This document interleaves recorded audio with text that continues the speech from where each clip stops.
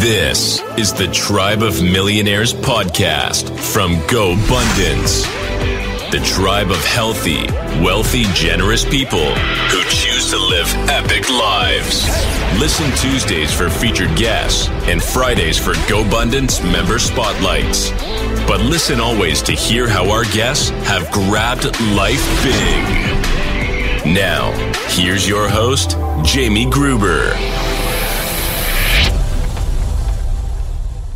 Hey, what's going on, everybody? Welcome to the show. Today's episode, we've got an amazing guest. He's a young gun, man. Young gun in the tribe. His name is Ryan Stenberg. He's an investor. He's an entrepreneur. He's doing incredible things.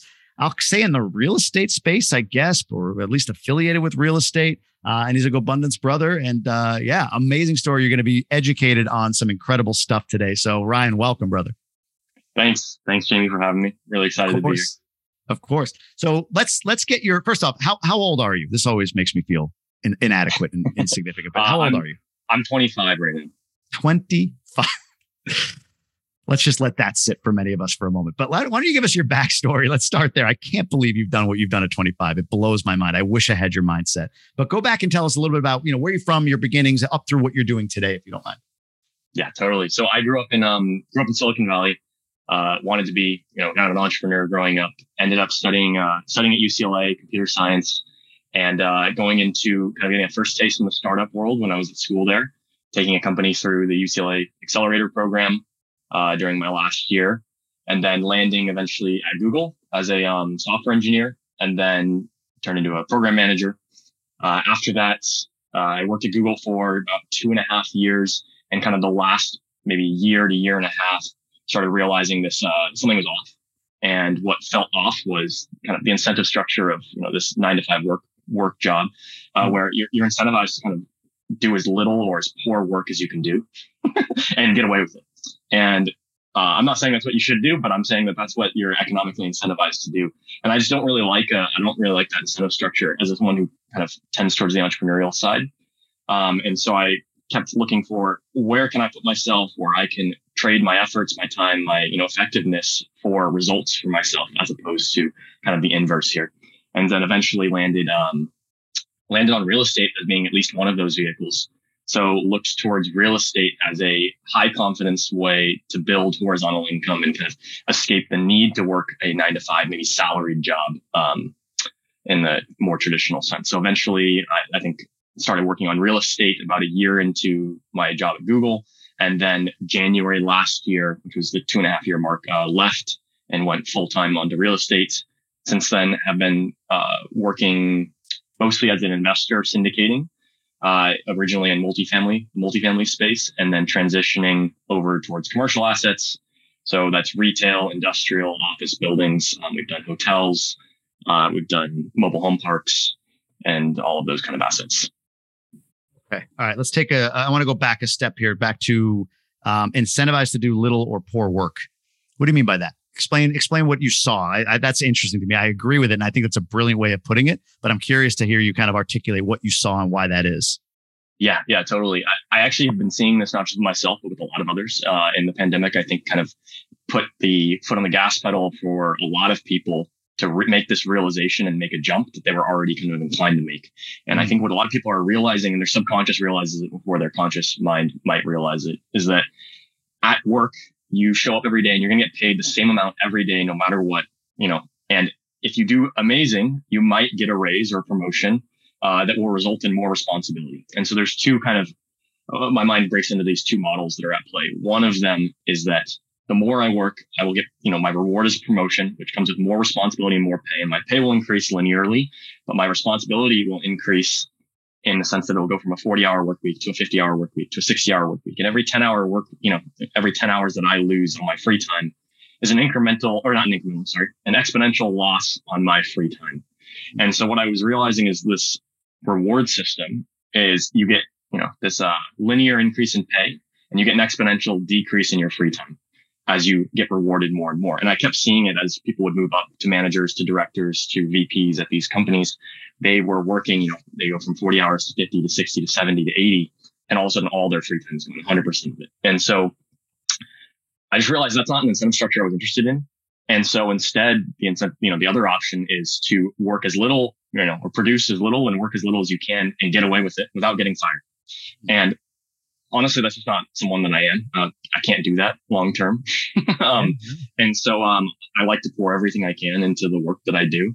And so I started realizing this is just not the place for that, where you can pour everything, every ounce of your energy in and be rewarded for it on the other side. And so I started looking for other opportunities where can I do that? Where can I put, my heart and soul into my work and then, be rewarded appropriately for it. Amazing. Wow. No, I love the way you put that. I'm curious, what do you think that, because you think about like in the entrepreneurial world, the higher you go, if you will, like the more you build your team and the more you build your organization or whatever, like there's less time involved, right? You build systems so that folks at the line level are doing more work. What do you think creates the inverse? Is it just the need of a corporation to grind you for the pay that they're giving you? Like, or is it just a mindset thing on the part of the employee? Like, is it the institution or is it the people that feel they need to do that? Do you think, from what you observed, work more as they go up the chain?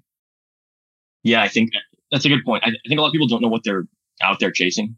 If you don't choose what you want, I think society will choose for you. So if you don't sit there and say, what do I want out of life? And you ask why, and get to the bottom of it, and you realize like, maybe for me it's happiness, or it's, it's gratitude, or it's a certain amount of freedom. If you don't choose that, society will generally choose for you. And society will choose for you a lot of the time is often status, or status or money or something that can result in a life that's not that desirable or not that enjoyable, I should say. So I think a lot of people are out there chasing status because they've grown up their entire life thinking, I want to work at the biggest company. I want the biggest title. I want the director or VP or whatever stamped next to my name. Why do you want that? I think most people couldn't answer that question because they haven't thought about it consciously. But they've been primed over decades of a culture to chase that kind of thing. And if you don't take the time to do the work and sit down with yourself and figure out what you want, I think that's the default. And your subconscious will kind of default to whatever culture and society primes it to do. Where were you when I was 25? Because you just described me. That's exactly what happened. Like I chased the title. And my story, people that listen to the podcast hear it all the time. My story is I got the job I wanted and I was like, oh God, this isn't who I want to be. Right. But it took me to 40 to figure that out. You're figuring it out at 25, which is unbelievable. But when you say that, I'm curious for you, you go, why? What is it for you? What is the why, the base why, the root cause, the root of what you want in life? Have you defined that for yourself? Yeah. I think, when you start asking why, it's a really dangerous game. You can go down this rabbit hole. And what ends up happening is you ask why enough times, you get to the bottom of it and you realize at the end, there is no objective truth as to what you should chase. And, there's no best answer or optimal path. You're left with a subjective choice of what's going to matter to you. And you just kind of got to choose. And, for myself, other people will choose very different things. For myself, what it ends up being is I think the way people feel is very important, including myself. And what I'm chasing is the best feeling that I can get throughout life and hoping to increase the way that other people feel, in their normal life.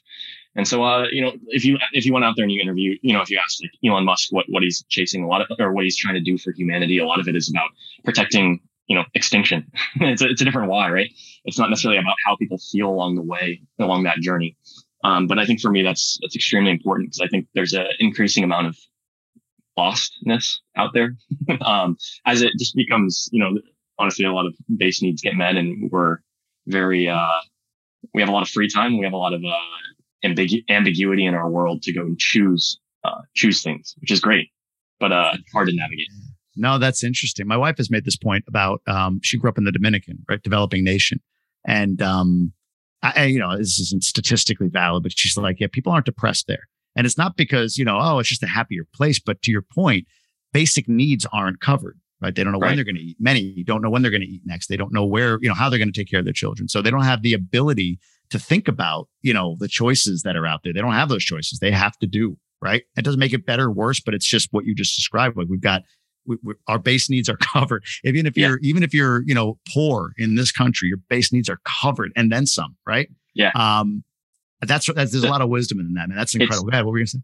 Yeah. It's really easy to find purpose, or I don't know if it's easy, but purpose comes to you when you need to provide for your family, right? And when you need to be able to satisfy base needs. And so for all of human history, purpose has come from help others around me survive and myself.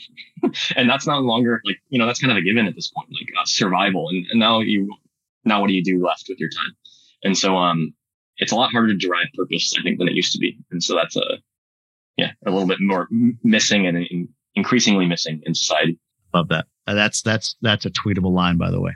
I want to do one more from your past. You mentioned that you took a company through the UCLA. Did you call it the incubator? Am I right on that? Accelerator. Yeah. Accelerator. Excuse me. What? Actually, that's a better word. What? Can you tell? What was that? If you don't mind, I'm just kind of curious what that was. What was that business that you brought through? Sure. Yeah. It was an ed tech company. It's called Tutorfly. It's still out there. My business partner and co-founder at the time, he is still working on that project. But basically, what happened is my junior year in college, a friend of mine and I had a very similar idea out there that a lot of education, we both came from Silicon Valley in the Bay Area, and a lot of kind of the standard education model is too slow and too kind of one size fits all. And then the alternative is, $100 an hour tutoring and things like that. And so there's kind of this gap in the middle where people can't quite afford, $100 an hour to help their kid, but they also, want something better than what traditional education or public schools are able to offer them. And so we ended up going and looking for an option that could fit that niche, and found it through peer-to-peer tutoring, basically. So we found is that there was a huge value to having someone who just took the exact same class that you're taking, maybe with the same teacher, and did very well in that class, then go back and teach others. And that was valuable for two reasons. And it helped, one of the best ways to learn is to teach. And so it helped both sides of the kind of the coin there. And you had a lot of students that were looking for ways to volunteer, looking for ways to help other, whether it was collect hours for their college apps or things like that. So there's kind of a missed value proposition there. So we ended up going to schools and recruiting schools through programs like National Honor Society and stuff like that. And we'd bring the entirety of the National Honor Society program, which were all usually school or students that were doing very well in school, onto the tutoring platform and have them connect with other students that were in their classes, maybe a year earlier or a year behind them. So that was the program. There was some tech involved, and I was helping with a lot of the engineering and trying to create this marketplace, basically. And so it was a mixture of software development and leading a team, and then pitching to venture capitalists or angel investors and things like that. So it was a pretty unique experience. It was an extremely cool place to be in college, and it really opened me up to that startup world. Are you out of the business? Did he buy you out? Are you on the board? Are you an equity partner still? Are you just an inactive equity partner? What does that look like now? Yeah, I basically ended up leaving at the end of college. Stepping in first time into any startup, didn't know what to ask for going in. And I ended up wanting to pour in a lot of time and effort and energy, more than I originally thought I would. And I realized, so I made the ask to step up to, let's be 50-50 partners on this. And that wasn't something he wanted to do. So we ended up just taking it different ways, because I was looking for something where I could be, pour in all my time and energy and be a 50-50 partner on. Makes sense. Wow. That's again, your wisdom blows me away, to be honest with you. You have this mind for it, entrepreneurial mind. It's incredible to me, for anybody, but especially at 25, not to keep pushing that, but damn, man. I look back at where I was at 25. I think I was in a bar somewhere. Like who knows? So to see what you're doing is inspiring. Take us forward to real estate. So you started syndicating multifamily. Was that the first dip into real estate? Were you just syndicating multifamily right out of the jump? So I actually started buying some smaller, like triplexes and quadplexes out in the Midwest. When I first started working at Google, I had money coming in for the first time that felt real. It felt like this is a real amount of money. It's not a negligible amount. And I have to do something with this. And so at first I just kept funneling, X% of it into stocks and equities and things like that. And I would end up at the bar on a weeknight or a weekend or whatever. And I would say, do I want to buy this drink, or do I want to put this aside and put it into stocks and equity? And I knew I wanted to start investing and putting this money somewhere more useful. But the honest answer was, I'd rather buy this drink. And, not like cracking under, an absence of willpower, but just to be completely honest, I think I would get more value out of this drink. And so I realized I needed a investment vehicle that was more exciting to me than stocks, which were extremely intangible. And so I went after kind of looking for an investment vehicle that was more exciting than that, and started looking into real estate. And I think listening to Bigger Pockets and things like that. And I got enough excitement behind that I started finally be able to store my money away and put it into real estate. So I started buying some triplexes and quadplexes out in the Midwest with one partner. But it was kind of this buy and then save, 6 months of saving, and then you have enough for down payment, buy another one, save. And it wasn't going very fast. So there was, over the course of the next year or so, I kind of had a growing frustration with the speed of that entry point into real estate. Yeah. Makes sense. Where were you buying in the Midwest? We were buying out in Cincinnati, in Ohio. Gotcha. Great city. Do you still own those properties, or no? Have you sold those? Ended up selling them a couple of years later, and they worked out pretty well. Yeah. No, a great market. I had no idea. I actually went down there, met one of the guys down there, a couple of the guys down there, Rolando, Bob Castellini. And my wife and I walked around like, man, I had no idea Cincinnati was such a gem. It's only a few hours from me, but what a city. Yeah. Yeah, to be honest, I've never actually been there. Neither had I until then. So, but it does look cool. I've done a lot of research on Street View and otherwise. Yeah, it's nice. It's nice. It's kind of like it's got a metropolitan feel to it. Yeah, is that the right word? Metropolitan, whatever. Not metropolitan. What the heck's the word? I'll think of it later. Cosmopolitan, whatever. Who knows? To be honest, they all confuse me. All those words. Yeah. Oh yeah. Something Allaton. Who knows? All right. So you buy these properties. Where does syndication come in? And talk to me about that whole business. Like what multifamily, where, what size, who's the partner, partnership team look like? Give me kind of an idea of that multifamily business. Sure. Yeah. So like I said, we were buying these triplexes and quadplexes. It was going on very slow. And it was kind of a, I want to emphasize this part. This is a gradual transition, a lot of like building desire, building belief. That eventually landed in syndication. And it was not a flick of a switch or anything that happened. So it was over the course of a year, I started doing a mastermind group with the partner I was buying real estate in Cincinnati with, and one other who is Abe, who's my business partner now. And so we started doing a mastermind, and we all kind of concluded on the same goal of, we want out of this 9-to-5 world, and we want, to do that through, financial, some horizontal income and financial independence. And so with that, we didn't know what to do, how to accelerate this and how to go faster. But at least the desire was building, because every week we would sit there and talk about it. And so we wanted it more and more and more. And we were kind of upping the cost of not doing anything about it in our heads.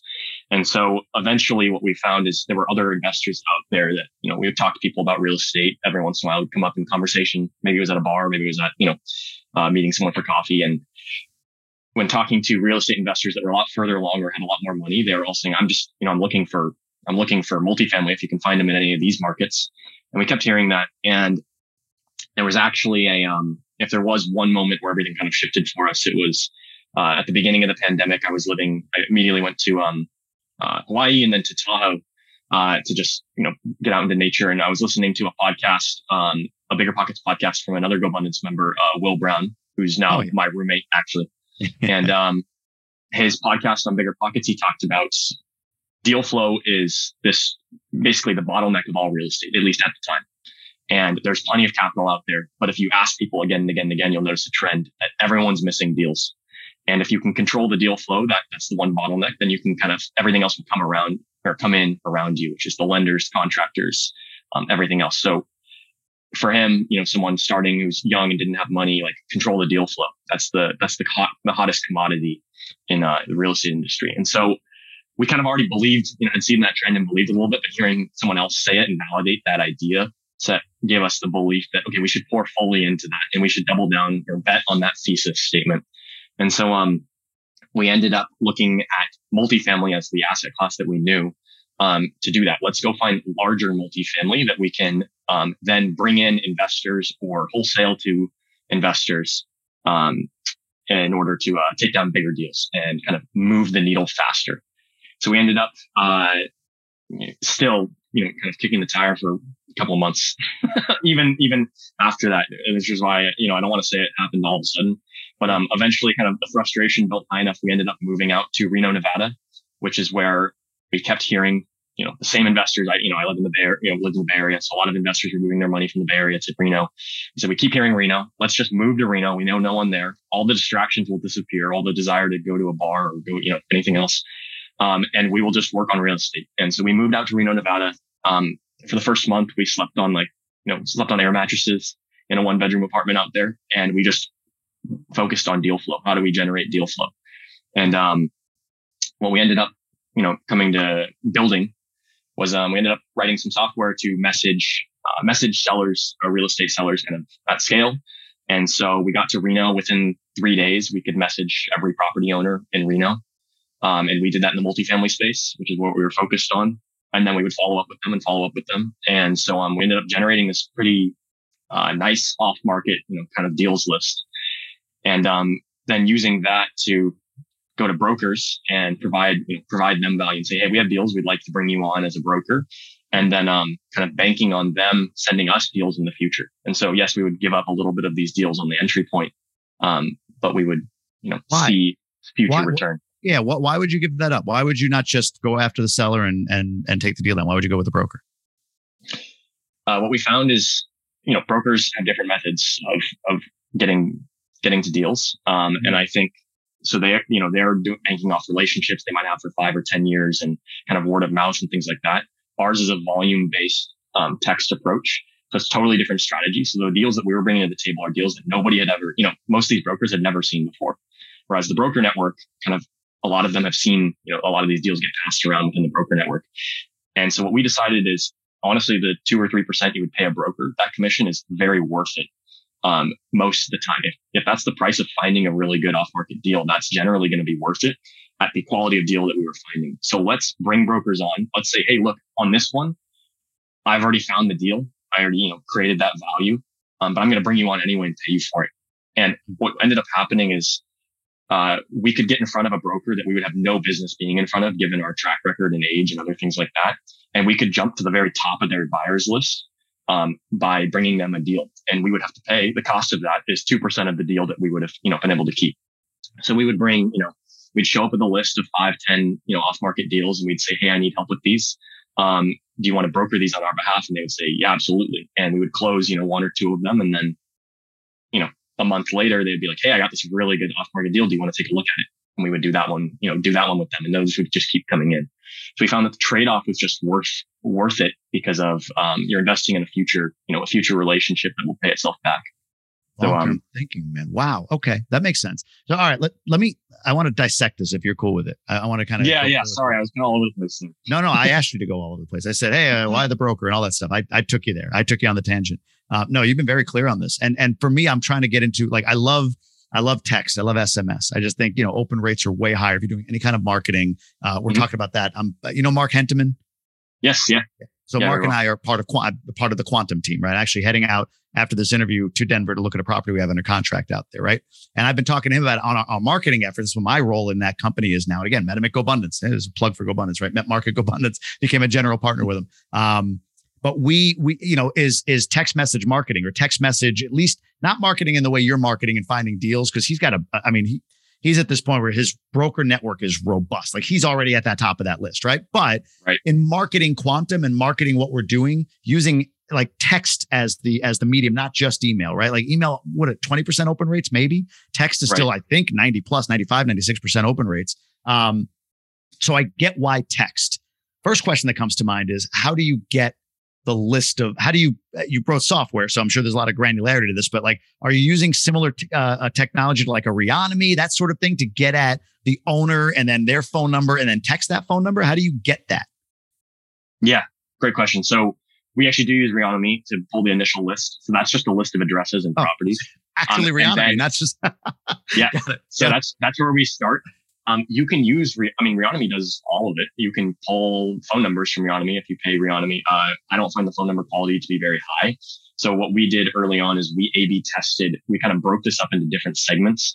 So you have the original property list. Then there's a translation from entity names into owner names. And then there's a translation from that to phone numbers. And then from phone numbers, you send text messages, and there's ones with higher and lower conversion rates. So I was working at Google. My partners were at PayPal and Amazon. And so we're all from this tech world. And so we A/B, in the tech world, you A/B tests. That's what you do. And so we took all of these segments and we said, okay, let's put 1,000, leads through this part of the pipeline, and let's see what comes out the other end, and let's back check against what's correct. So we A/B tested along each side, or along each segment, and you find that there are better and there are worse services at each part of the chain. So if you use Reonomy for the whole thing, you can. It's easiest. Your data quality will be lower than you can do it if you kind of piece together the best service at each segment of the chain. Interesting. Okay. And that's what your technology does. You figured out the by A/B testing and kind of testing again, you figured out the funnel, if you will. It's, my speak for it, right? From going from Reonomy and then tapering it down to the optimal list. Like, this is the highest quality list we can text. Okay. Exactly. So originally we built that kind of out ourselves because we didn't realize it existed and we didn't have the money to pay for it, even if we knew it existed. But now, fast forward a year and a half or so, when we realized, all these softwares exist out there. We could just pay for them, buy them, and then we wouldn't be sitting here like, our code broke, we need to fix it so that we can continue marketing, which is efficient. Not a good process. Yeah. Okay. So you're texting owners. So you figured out the optimal list. I'm actually kind of curious. So and maybe it's no different.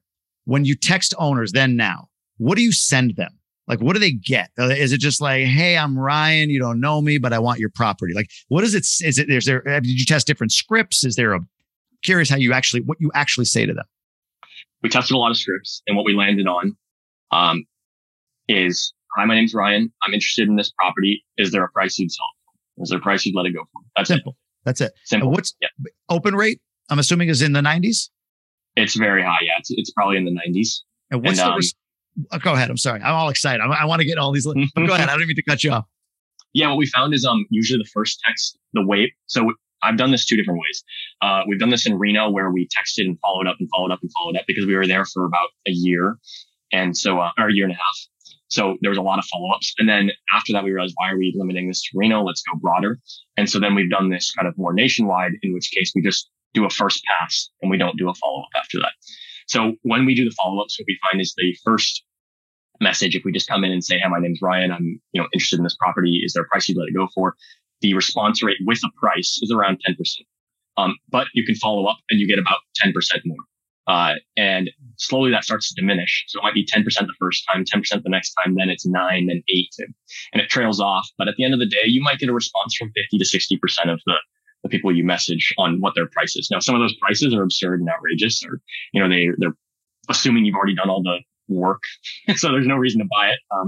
But a lot of them are, quite good. So that's probably the rate. But now, since we kind of opened it up and we're looking more nationwide, we generally just do the first pass and don't deal with the kind of diminishing returns of following up and whatnot. Wow. Okay. So, wow. All right. How many operators are doing? There's technology out there, so this is not like completely unique at this point. Like you've built it, but there's other people that have built it and scaled a business out of it. You're a subscriber to those businesses now. Is this a fairly common tactic amongst operators right now, or no? Depends.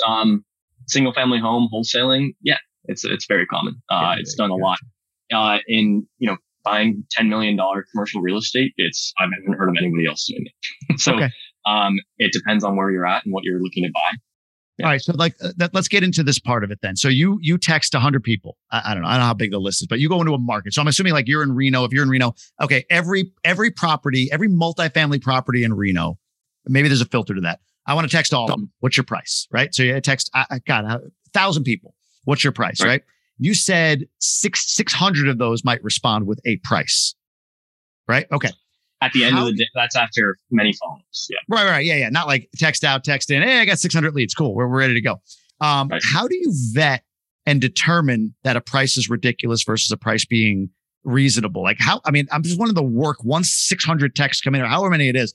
Like, how do you get that to a place where you can determine not worth it? Is that systematized or is that 1-to-1 to 1-to-1?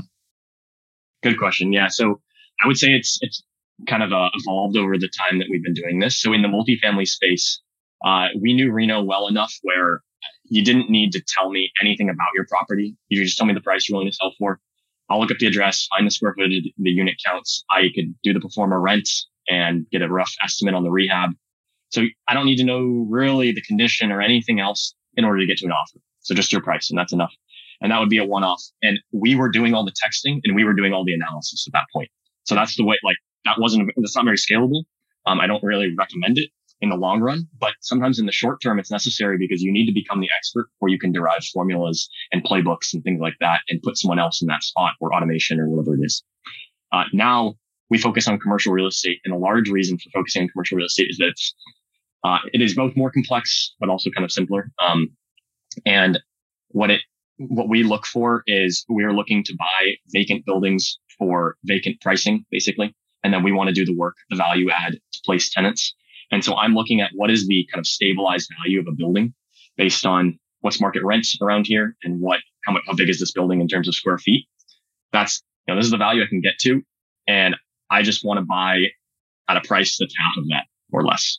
So if I'm buying for $1 million and I can get to 2 million after I do the value add, then that's interesting to me, and I'll look at it and potentially make an offer. So our systems will filter out anything that doesn't meet that criteria. Now, you're doing this in one market at the beginning, or are you in multiple markets now? What is it? Just, you said national earlier, so are you just anywhere? Yeah, now we'll buy anywhere. I don't really like California. Kind of like, that's probably the one state I would try to stay away from, but pretty much everywhere else. We definitely have some preferences, some heavy preferences towards the Southeast. We really like North Carolina, in Nevada, and then otherwise, generally the Southeast area. Give me an idea of how many texts go out. I know you're using a service, but how many texts go out a week, a month, a day? I don't know what the volume, the best metric for that is, but how many texts go out in a month, let's say? Yeah, if we're running like full steam ahead, because sometimes what ends up happening is we throttle this down because of there's too many escrows or something like that going on at once. Yeah. But if we have, if we're trying to send as many texts as possible, we will send. We're contacting about 6,000 properties in a market usually. And we might have 5 or 6 of those markets going at once.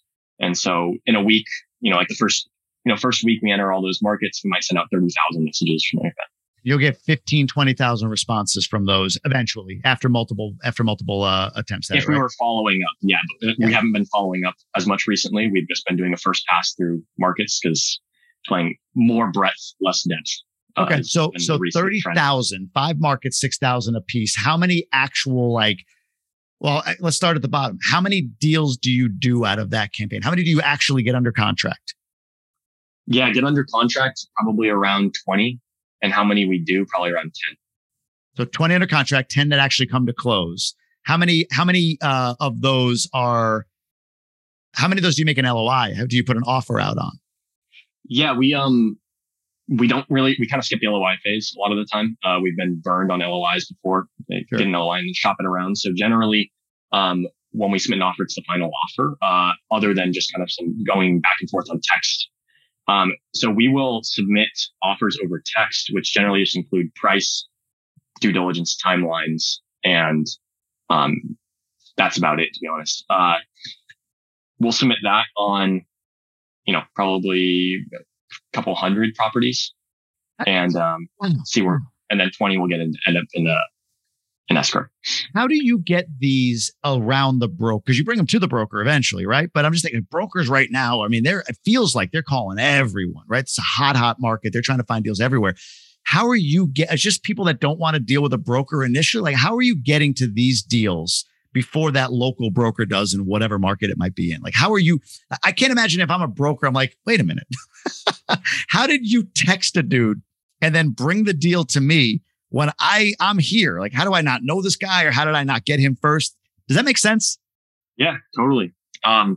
We found a trend for a lot of the deals that we've done is these people have held these properties for a long time. A lot of times they've owned it for, 10, 20 years.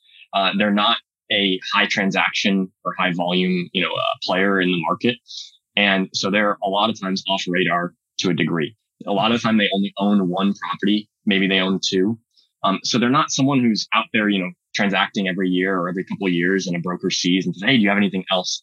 There's kind of no entry point for a broker. And so, like, for example, the best deal we've done was a building that was built, the owner that we bought from was the original developer, back in the 70s. And then they did a big retrofit 20 years ago and placed a huge, multi-billion-dollar tenant in there. But they haven't sold this building ever, and it's the only building they own. And it's about 30 minutes out of Raleigh, kind of in a more rural part. And so I don't know where a broker would enter the picture here. I don't know how the broker would ever meet this person or know this person. So there's a demographic out there that's kind of not tapped into. Yeah, brokers have to love you for hey, found this thing. You want to come in on this? Like, oh yeah, you're a marketing agent for the broker. That's unbelievable. What value? They either love or hate, depending on whether we come to them or something. Fair enough. So all right, so you've got how long have you been doing this? Give me an idea of how many deals you've closed total. Yeah, so we started the first deal we purchased was October of 2019. Is that right? I'm sorry, I'm off. October of 2020. So a year and a half ish. Yeah, year and a half. So that was the first purchase we made. I think we've purchased about 15. I have another like 5 in escrow. And we've sold the first 4 of those and are in contract to sell 2 more. Did you wholesale them, or what would you say you sold them? They're a year and a half, like. No. Sorry, we've actually wholesaled a couple of times early on. Those are separate, so we've wholesaled 3 or 4 buildings. Yeah. But I know I'm talking about sold. So the first property we bought was a multifamily building. We bought it October 2020. We did we rehabbed the entire thing and then found a buyer off market. So we sold in December of 2020. So we sold it in parallel to the rehab. So it was contingent on, we closing out a rehab basically. If you don't mind me asking, what were the numbers on that? Would you be willing to share that? Like, what did you buy for? Sure. What did you rehab? What did you sell for? Yeah, no problem. We bought for 1.1 million. We put in 75K into a rehab. Didn't need a ton of work structurally or anything. Nothing major needed work, just cosmetics. So we put in about 75K into a rehab. And then we ended up selling for 1.55, like a couple months later. Then the next it was a group of investors. That was our original property. We actually came to Reno. We meant to wholesale property. That was the goal because we didn't have any money. We figured, what can you do when you don't have money? You can wholesale. Yeah. Syndication didn't really enter the picture or the mind yet. And we tried to wholesale this property and we failed at wholesaling it. Couldn't find a buyer because I didn't know anyone who wanted to buy, $1 million of multifamily out in Reno. The people we wanted or were talking to either wanted to buy $300,000 or they wanted to buy $10 million. And so, there was no one for this. So, but we had done all the due diligence and we're like, this is it's a pretty good property. Like, what if we just raise the funds? And so we, kind of stumbled forward into syndicating on that first one. So what does a standard deal look like? I mean, are these like, you mentioned industrial property, let's go back to multifamily. When you were just doing multifamily, were these like 10, 15 unit properties, mom and pop owned, like you were describing, or is that the size or were they much bigger? I'm picturing more that like 10, 20 unit mom and pop, like you mentioned. Yeah. Yeah. I would say, they started as mom and pop, about maybe $1 million to $3 million or something like that. That would be the range.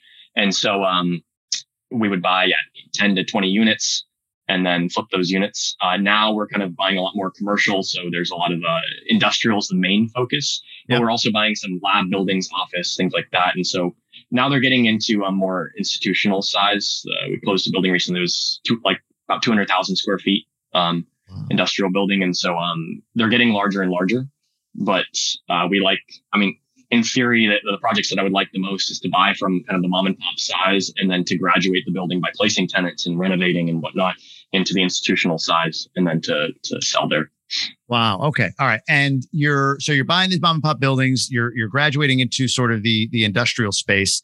How are you raising capital? I mean, and again, we've mentioned your age, right? You're a young guy, new to the real estate space. I would assume the first deal was probably friends and family, kind of people that you're really, really close to, but like you're doing a lot of deal volume. And for anybody, whether you're 25 or a 50-year-old seasoned syndicator, you're doing a lot of deal volume. So you have to raise a lot of capital. How are you doing that? Is there a system to this, or how have you built a capital raising arm that quickly in a year and a half to do the kind of deal flow that you're doing? Yeah. Okay. So originally the first one's super hard. And now it's really easy. And I would say, for anyone who's looking to raise funds out there, like the first time, 5 of us, the 5 guys on our team in a room, sitting around a whiteboard that I had, and writing the name of every single person that I knew who might have $50,000 or more onto a whiteboard. And we would go through and we'd assign names to everyone. Like, you have to call this person, you have to call this person, you have to call this person. I knew the product, like the product that we had was pretty solid. And so I didn't feel like I was selling something, that was really going to go south on people or anything like that. And the first time we built a decision tree of, everything that could go wrong on this property and what the worst case scenario is and what all the different outcomes. I didn't like showing people a pro forma that kind of has all these assumptions that they don't understand or aren't aware of. So I wanted to walk people through the full decision tree of, like, here's what happens if the COVID rent moratorium lasts an extra year. Here's what happens if our contract, our rehab budget goes over by this, by double. Here's what happens if the business that we're going to master lease the building to one tenant. If they go out of business and we have to pivot to a traditional renting route, like there's just all of these kind of like, here's our business strategy and here's everything that could go wrong. And here's where you would land. You would get your money back in like 4% return. It wouldn't be that glorious. But you also wouldn't lose your shit. And so I was trying to walk people through all of this. And so that thoroughness was there early on because I knew that, like, I don't have a track record to back it. So I need to back it some other way. And now that's changed a lot over time. We've done some of the investors, they're on their fourth deal with us or fifth deal with us. And so now it's more of a phone call. Hey, I have a deal. It's really good. Do you want to meet and talk about it? And we'll set up a 30-minute Zoom call and I'll walk them through the property and they say, this looks good. Let's do it. And they'll put, $500,000 in or whatever, like pretty big check sizes at this point. But it wasn't that way early on. People need to test the waters and they want to do it with smaller amounts and kind of see, they want to test a lot of things about how good are you at assessing deals and finding deals and how good are you at underwriting? And also when things go south, when things don't go the way that you planned, what will you do as a response? Yeah. And so I've held it as like we've tended, we will come in asking for decently large sizes of the profit a lot of the time. And that's because we will end up giving away a lot of that profit if needed. So our profit is the buffer on a lot of the deals. And so if things go south, it comes out of our side. And I think that's just an aligned. What do you mean? Give me some numbers on that. What do you mean by that? Is it from a standpoint of like the fees you're taking or what your promote is, the splits? Like, what do you mean by that? Yeah. Yeah. We don't do fees. And we don't do promote. We don't do equity. We do. I guess we do a promote. I guess that would be more of a profit splitting. We don't do equity. Basically, the way I view it is as the sponsor of a deal, I don't want any of the value for me locked in when I close. I want all of the value to be earned after I stabilize the property. And I think that's an aligned incentive. I think there's a lot of structures out there that are equity based or fee based where the sponsor may have gotten 90% of the value that they're going to get the day they close. Sure. And so I like to just align it. And we tried to keep it as simple as possible. And I found a lot of the fees just made things complex, and a lot of, waterfall structures, equity structures, and things like this make things very complicated. So generally the way we came in is we're going to get you back all of your money first. And then after that, we're going to split profits 50-50 or, whatever the split would be. And so that said, on various deals, like when things, I communicated, here's the way the structure is going to work or the deal is going to work. And then last second, we had to pivot to a different loan that with higher fees. That's going to come out of my, I'm going to eat that cost. And so that's going to come out of my profit. So anyway, that's generally the way I like to run deals. I think it makes it straightforward, and a confused mind says no. So I wanted to keep it very simple and easy. But also wanted to make sure that incentives are aligned along the whole way where, I got to do the best thing for the project because otherwise I get nothing out of it. That makes sense. No, I like that. So you're essentially saying, hey, look, you get 70-30 splits, all that. That's kind of the standard that you hear a lot in the syndication world. You're saying you're going to get 50 because anything that comes out of whatever, anything that goes wrong, it's coming out of my 50. So yeah, I might be asking for more up front. But if it all goes great, you're going to do well because I'm not going to have to take anything out of my side. But you're going to get your 50. You don't have to worry about, I guess you'll get your 70, but you don't have to worry about a diluted 70 because I'm going to take whatever losses there are essentially out of my side or any things that happen along the way. Right. And a lot of that's like, we don't do that contractually, meaning like I don't state in there like I'm obligated to take on all the losses. That's just something we've done out of habit. Whenever anything does go south, we'll come back and say, hey, this thing went south. We're taking it out of our side. Good sponsor. And sure. Yeah. No, that makes sense. Wow, man. Interesting. So you've scaled fast. You're raising capital fast. You're doing a bunch of things really, really. I mean, what's next? Like, what is the next level for you? Where do you take this? Yeah. So I'm right now, what we're working on is we've kind of got all these pieces that work. They were born out of a, fast-paced startup kind of environment. And so they're very chaotic and they're not, the systems aren't amazing or great or dialed in extremely well. So it works very well, but it takes a lot of your time and your energy and your effort to kind of keep the engine going. So right now what I'm working on is building those systems, and that can be automation or it could be systems that I'll hire people into so that this thing can just work in the background more or less a lot of the time. So I'm trying to reduce the amount of effort and, that you put on a daily basis to make all of this happen. I'd like to get to the point where it's just phone calls talking strategy. And that's all, that's my involvement in here, and no more sending the same docs to lenders, time and time again, or sending, scheduling inspections and all this stuff. So, I'm working on those systems right now and trying to, reduce my time and energy that I have to put into this. And, once that's done, then, I'm actually probably going to look into a next venture. And it might be real estate related. It might not be, but, I'll be looking towards, some new business. I like it. I'd be remiss if I didn't ask, are you able or willing to share what technology do you use for your texting platform? Yeah. Happy to share. I use Reonomy to grab the original lists. We use, for getting owner names and things like that, you just have to go onto, county websites that are out there, or usually actually state, like Secretary of State websites and stuff.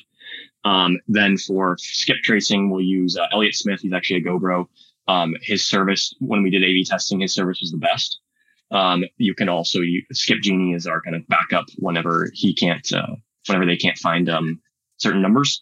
And then we'll use Lead Sherpa for messaging, SMS messaging. But I really think you can use any number of messaging services out there. In testing, A/B, I didn't find a huge difference between all these services. And then we'll use Podio for our CRM. And that's primarily just because it integrates with Lead Sherpa so that you can easily push leads to the CRM. If anything else offered that service, it'd probably be equally valid CRM. Makes sense. Wow. So, all right, there's quite a few steps. I'm curious, what's your all-in cost monthly subscription fees on all? Because Reonomy ain't cheap. I don't know what Elliott's program is, but like, what do you spend a month on marketing? Yeah, you can do this in any number of ways. So you can kind of dial up or down the marketing costs, and the other end of the spectrum is effort. And so originally we coded it all up, and our marketing costs were like $1,000 for the year.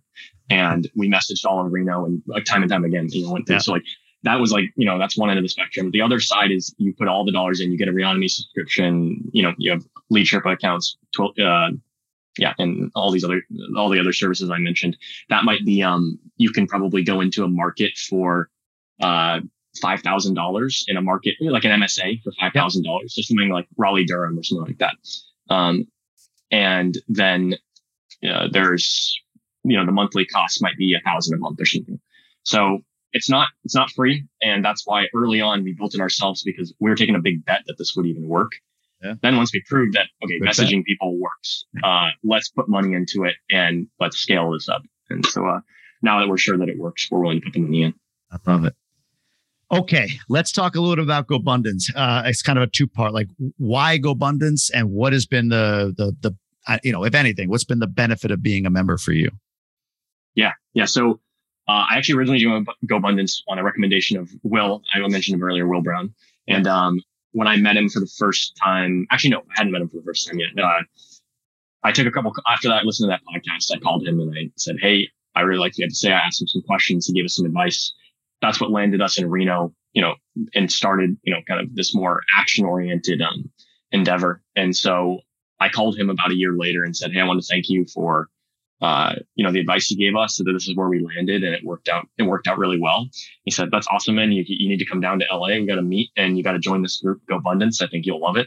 So, that was, how I kind of got introduced to the group, ended up joining. And, I was really looking for, I'm really looking for even currently kind of a reintegration to normal society a little bit.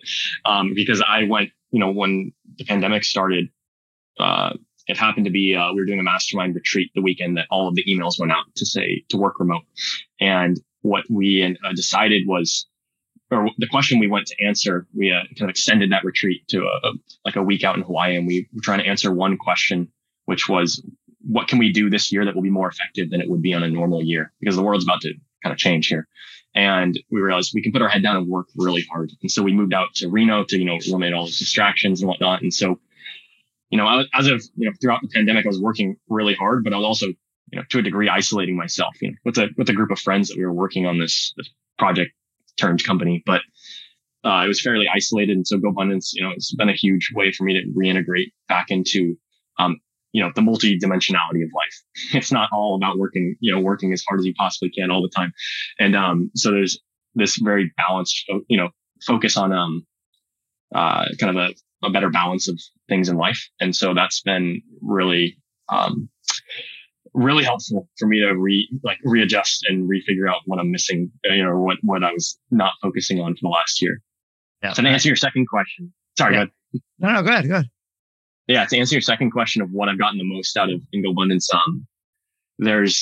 I used to be a person of extremely high gratitude in college. And so, I remember a lot of times just walking through campus or, going on hikes and just kind of just listening to music and tears coming down my face of just gratitude of, I'm so lucky to be here. And, I like that to be a key part of my identity. And I remember joining GoBundance and filling out the one sheet for the first time, the first week, and filling out the life happiness index. And the last box on there is the gratitude thermometer, and filling it out, I'm like, I have to put a 5 here.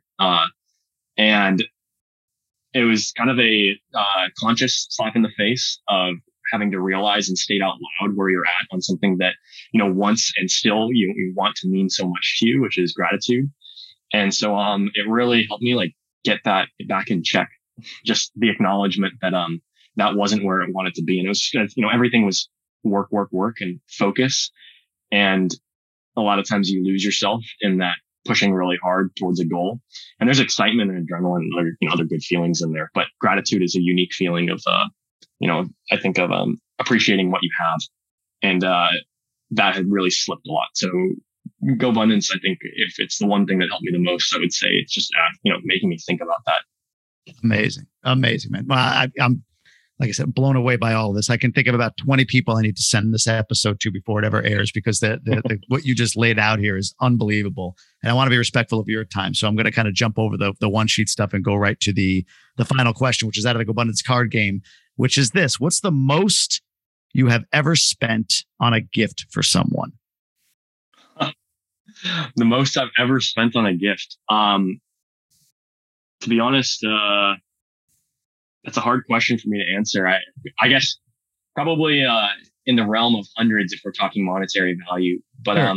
What I end up, I'm not sure that's the right way to measure gifts. That's okay. Yeah, whatever. I think, because I think what ends up happening is as we become more, as we are able to climb up kind of, in a monetary perspective or build more horizontal income, there's other resources that end up becoming the constrained ones. And so I've been trying to get myself to focus on this more and more recently. Is, my time and my energy, I hold very valuable and very dear. And so, I've been finding it harder and harder to give my time and my energy as gifts, where I used to give those things a lot more. And so, I think the gifts that stick the strongest in my mind are actually not really ones that I spent a lot of money on, but that I went out of my way and spent days sometimes building for other people, building something that would mean a lot to them, where they had put a lot of meaning behind. And I'd like to do a lot more of that.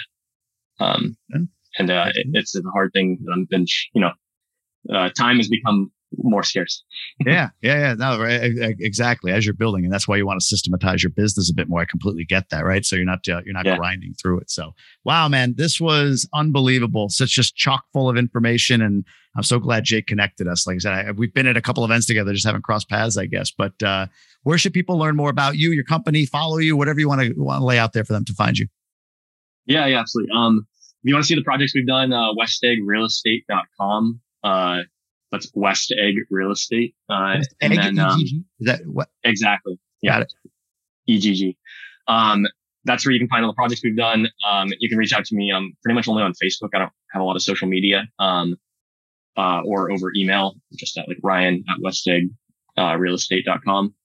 And I'm happy to take, if anyone's at the part of the journey where they're willing to work really, really hard and they just need that little kick of belief into how to do it, I think that's where I can probably be the most helpful. So I'm happy to help anyone who's in that position. Amazing.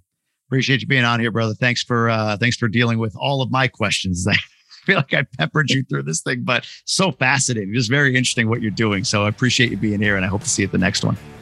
Awesome. It was great meeting you, Jamie. Thanks for having me on.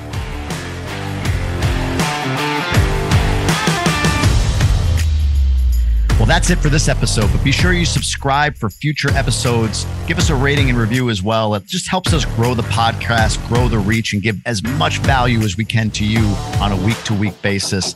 Be sure to go over and check out GoBundance.com while you're at it. Check out Emerge if you're a future millionaire, our elite division if you're in that $1 to $5 million range, or our champion division at $5 million plus. Or on the women's side, GoBundance Women is available for all of you to join an amazing group of millionaire entrepreneurial women. And if you haven't already, jump on tribeofmillionaires.com and order the book that is the namesake of this podcast, and you'll learn all about what this whole GoBundance thing is, what masterminds are about, and the power of community, accountability, connection, and all of that as you pursue your goals. Thanks for listening again. We'll talk to you soon.